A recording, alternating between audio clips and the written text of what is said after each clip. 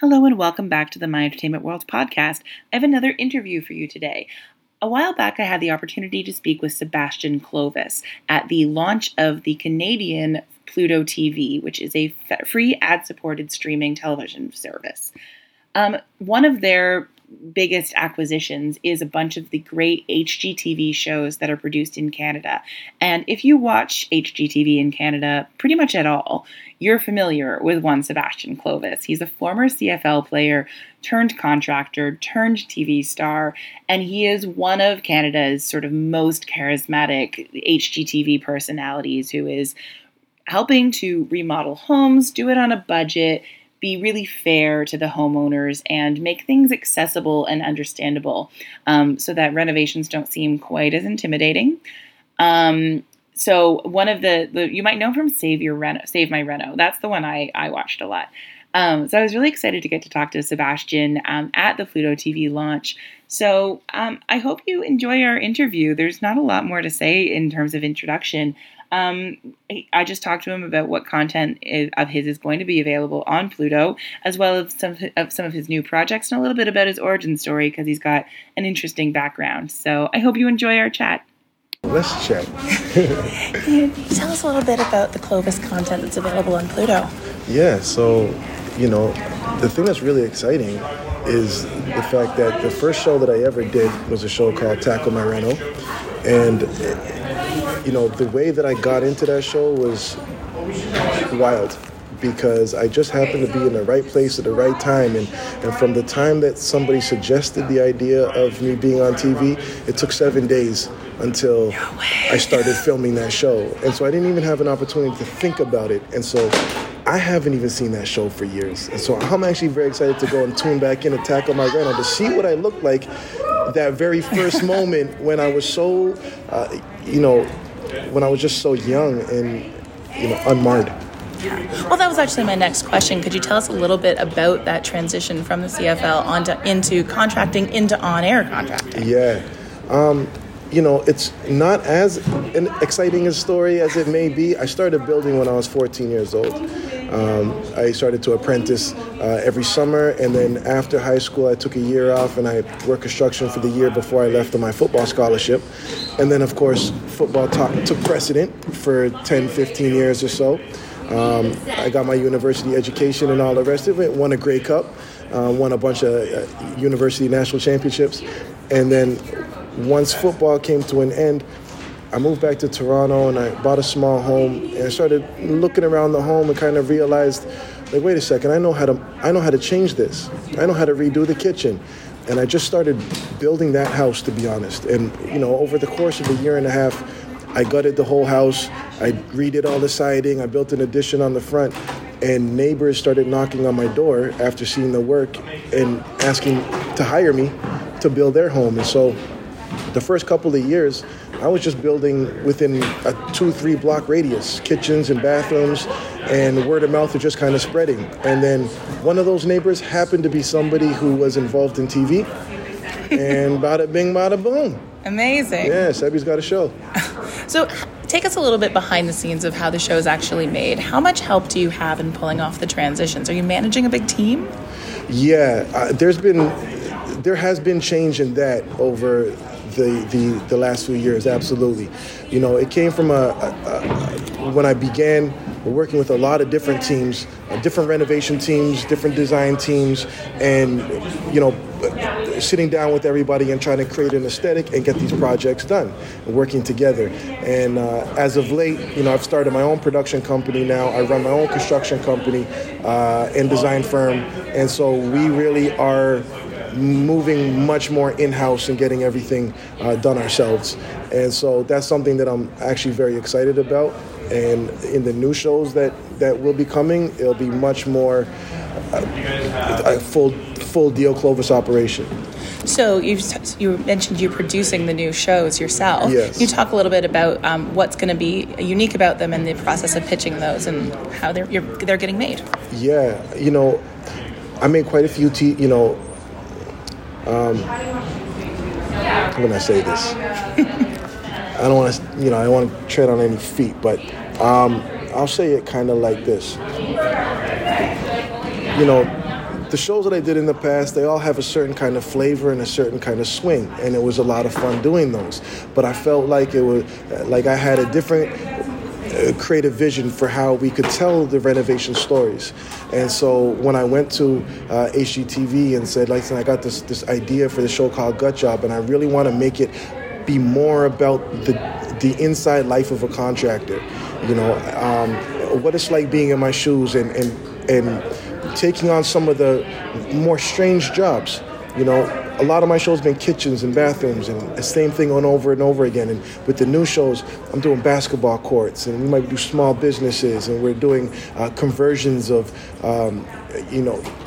shipping containers into units that are used for yoga studios. And we're really not trying to get outside the box. I'm just being able to take on more of the projects that I really do take on in real life and put those on the screen. And so the show has, the new shows, they have a wide breadth of the type of projects that we're doing, and I just think they're shot beautifully. To be frank, I think that the new shows that we have, I have a real vision, and I've curated a great team of editors and shooters. We have a certain aesthetic that we're going for, and we're trying to make the renovation TV a little bit more sophisticated.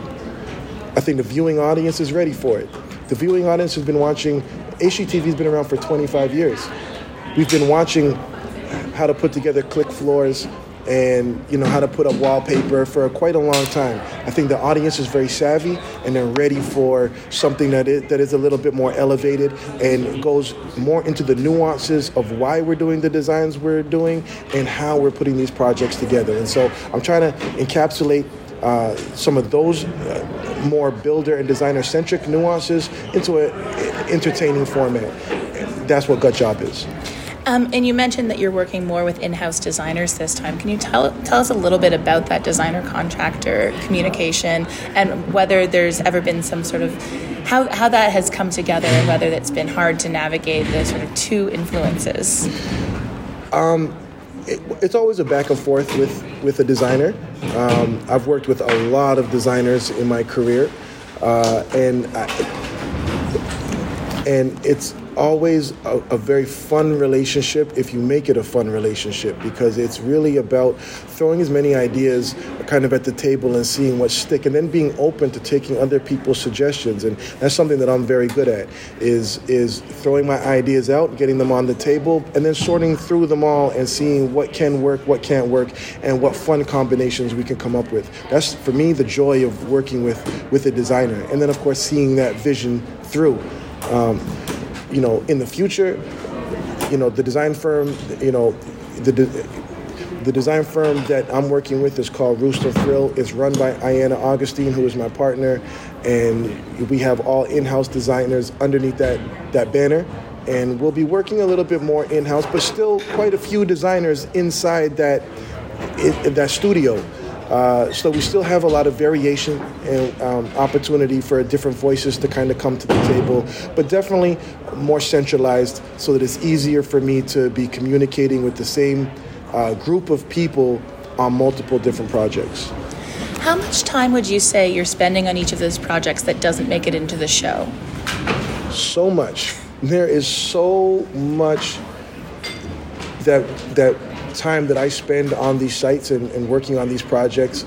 I think 70% of it is really not on the show. And it's just because I'm very passionate about the building itself, and I need things to go the way that I need them to go. And it's a blessing and a curse, because if a project is going off the rails, then I'm going to be there until all hours of the night, every single day, until it's right. And there's other people in my production company who do not like that. But it's just the way that it has to be, because I have a standard, and I hold dear all of my clients. And I know that in my line of work, your business card is your reputation. And I want to make sure that I always put my best foot forward, and I spend my homeowners' budgets properly and make sure that they're not just getting the bang for their buck, but they're getting better bang for their buck with me than they could with any other builder. And so there's a lot. I've said it multiple times, actually, like, you guys are missing the whole show. The show happens when the cameras go away and I can actually start really working, and I'm not slowed down by talking and interviewing and trying to tell the story. Once that part is done and the cameras go in the bags, that's when I really get to work, and the rest of my team, we really get to work and make things happen. What advice would you give to someone looking to do a renovation affordably who doesn't have the access to just call you up to come in and help? Say one more time? What advice would you give someone who's looking to do an affordable renovation but doesn't have the access to be able to call you to come help them? Well, I think there are a lot of different things that you can do to customize your home and make it feel like yours without going the full renovation route. There's so many things that you can change in your home that don't require a builder to come in, such as you're painting your walls, changing out your hardware, installing floating shelves, wallpaper, changing out light fixtures. All of those kind of things are very kind of cosmetic and surface changes that you can get done without opening up drywall.